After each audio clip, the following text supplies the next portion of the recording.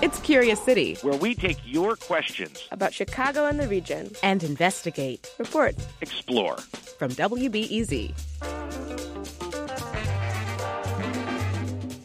Hey, this is Jesse Dukes, Curious City audio producer, and I'm here to share a classic Curious City story from 2015.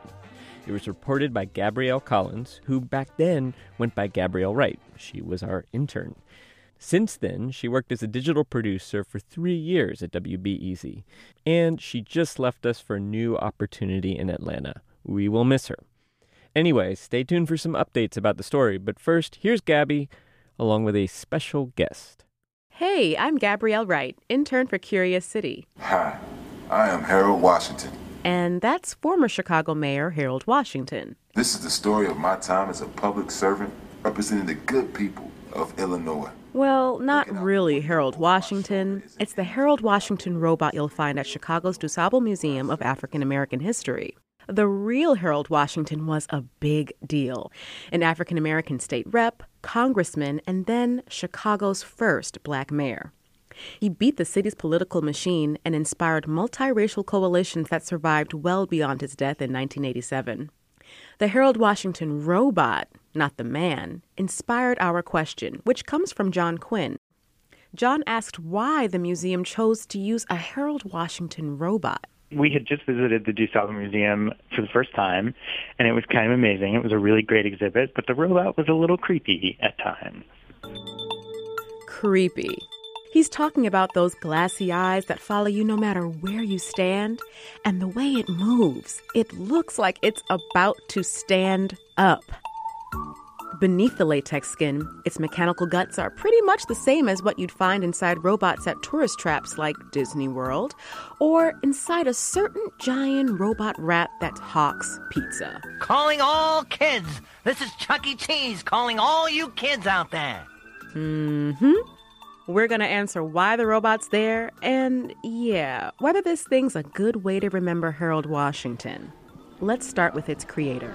This is my baby. This is one of my favorite exhibitions that I've done here at the DuSable. Charles Bethea is chief curator at the DuSable and the idea man behind the animatronic likeness of Harold Washington. In 2002, he was in charge of updating their old Washington exhibit. The one set of instructions that I received was to make it interesting. Bethea and his team spent 4 years figuring out how to showcase Harold's time as mayor in a more techie way, to fit the times, you know. One option was a life-size sculpture of Harold. Bronze. No, some sort of resin finish. Then, hey, what about an animatronic? I wish I could tell you that it was just some lightning, thunder clashed, heavens opened, and, the idea just hit us and you heard the trumpets. Unfortunately, it wasn't. But when we started to think more so about an animatronic, it was like we could literally put him at his desk. We could literally bring video into the presentation. That's where the excitement came, because it was like, what? We can actually get this. And they could. Turned out animatronic tech had gotten cheaper enough to fit the DuSable's budget. To make the bot, Bethea commissioned Life Formations, a factory of the lifelike based in Ohio. Together, they fleshed out a just right Harold. His weight, his laugh lines, his voice, and how he'd sit. Mr. Washington now sits from his preserved desk and talks visitors through highlights of his career, namely the big one, racially charged conflicts within city council from 1983 to 86, a.k.a. the Council Wars. Some members of the 29 openly admitted that they blocked my proposals even when they agreed with them, because they claimed any good idea of mine would be bad for the city. That rumble is the air compressor. The animatronic Harold needs a tune-up, but Bethea says it still gets a reaction. And it's all quiet, and then the next thing you know, you hear the compressor fire up and, hi, I'm Harold Washington. Everybody freaks out, and you can hear all the children, guffaw or scream or react to this thing coming to life. That laughter emanates from Travis Gillum with the Life Formations Company. He designed and managed the Harold Bot project. I asked him about the creep factor. That's a tough line to walk, especially with the humans. Obviously, if you're not very realistic with the human, it can be somewhat disappointing and sometimes creepy. But at the same token, if it's ultra realistic, sometimes that can be very creepy to people. especially when Harold narrates a video of Harold's funeral procession. Some of the museums feel that animation actually is going too far when you're talking about a serious subject. Why would you want to bring, Disney-esque, entertainment, if you will, to a subject like this? So, what does Bethea say to those Disney-sayers? Right after they're scared out of their wits when they see it move for the first time, they do find themselves engaged with the figure itself. Okay, maybe creepy is also entertaining.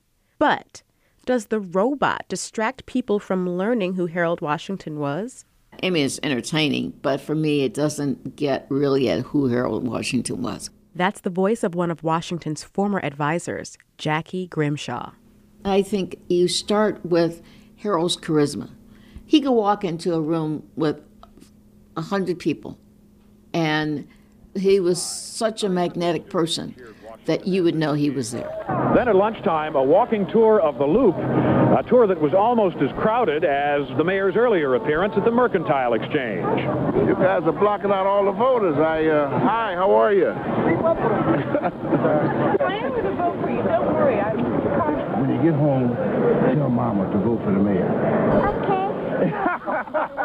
Oh my! Thank you. And that exhibit doesn't begin to relay, that kind of personality, that kind of magnetism, that interaction, which I think with people, which I think was nourishing to him, was part of who he was.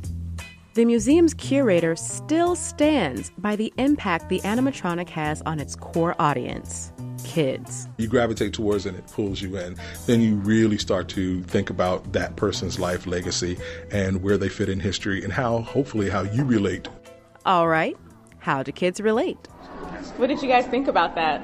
Well, it's realistic, and the guy seemed interesting, and I wish I could meet him someday, but he's dead. The guy is dead. Not sure they're taking away more than that. But what about our questioner, John Quinn?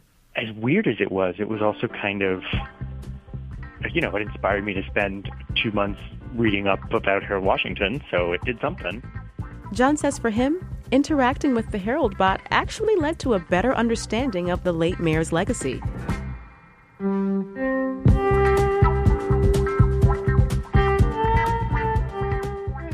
That was Gabrielle Collins. As of 2019, Charles Bethea has left the DuSable Museum for a job as the chief curator of the Reginald F. Lewis Museum in Baltimore. Robot Harold is still there at the DuSable, telling museum guests about the real Harold's time as mayor. And, they've actually spruced up his exhibit a little bit. You should check it out. Curious City is supported by the Conant Family Foundation. I'm Jesse Dukes. And while I have you, we are answering a question about rats in Chicago. We want your rat stories. Have you encountered a rat somewhere unexpected? Have you seen more rats in a particular place than you were comfortable with? Have you tried to rat-proof your home with mixed results?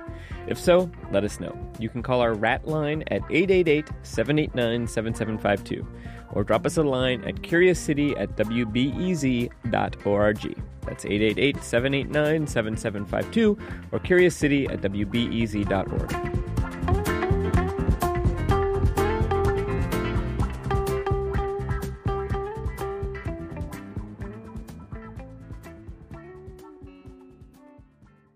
Before we start the show, we here at Curious City want to let you in on a little-known fact about WBEZ. 89% of all our funding comes from community support, including contributions from curious listeners like you. If this program has changed how you see Chicago, please consider supporting this program at wbez.org/curious. Thank you.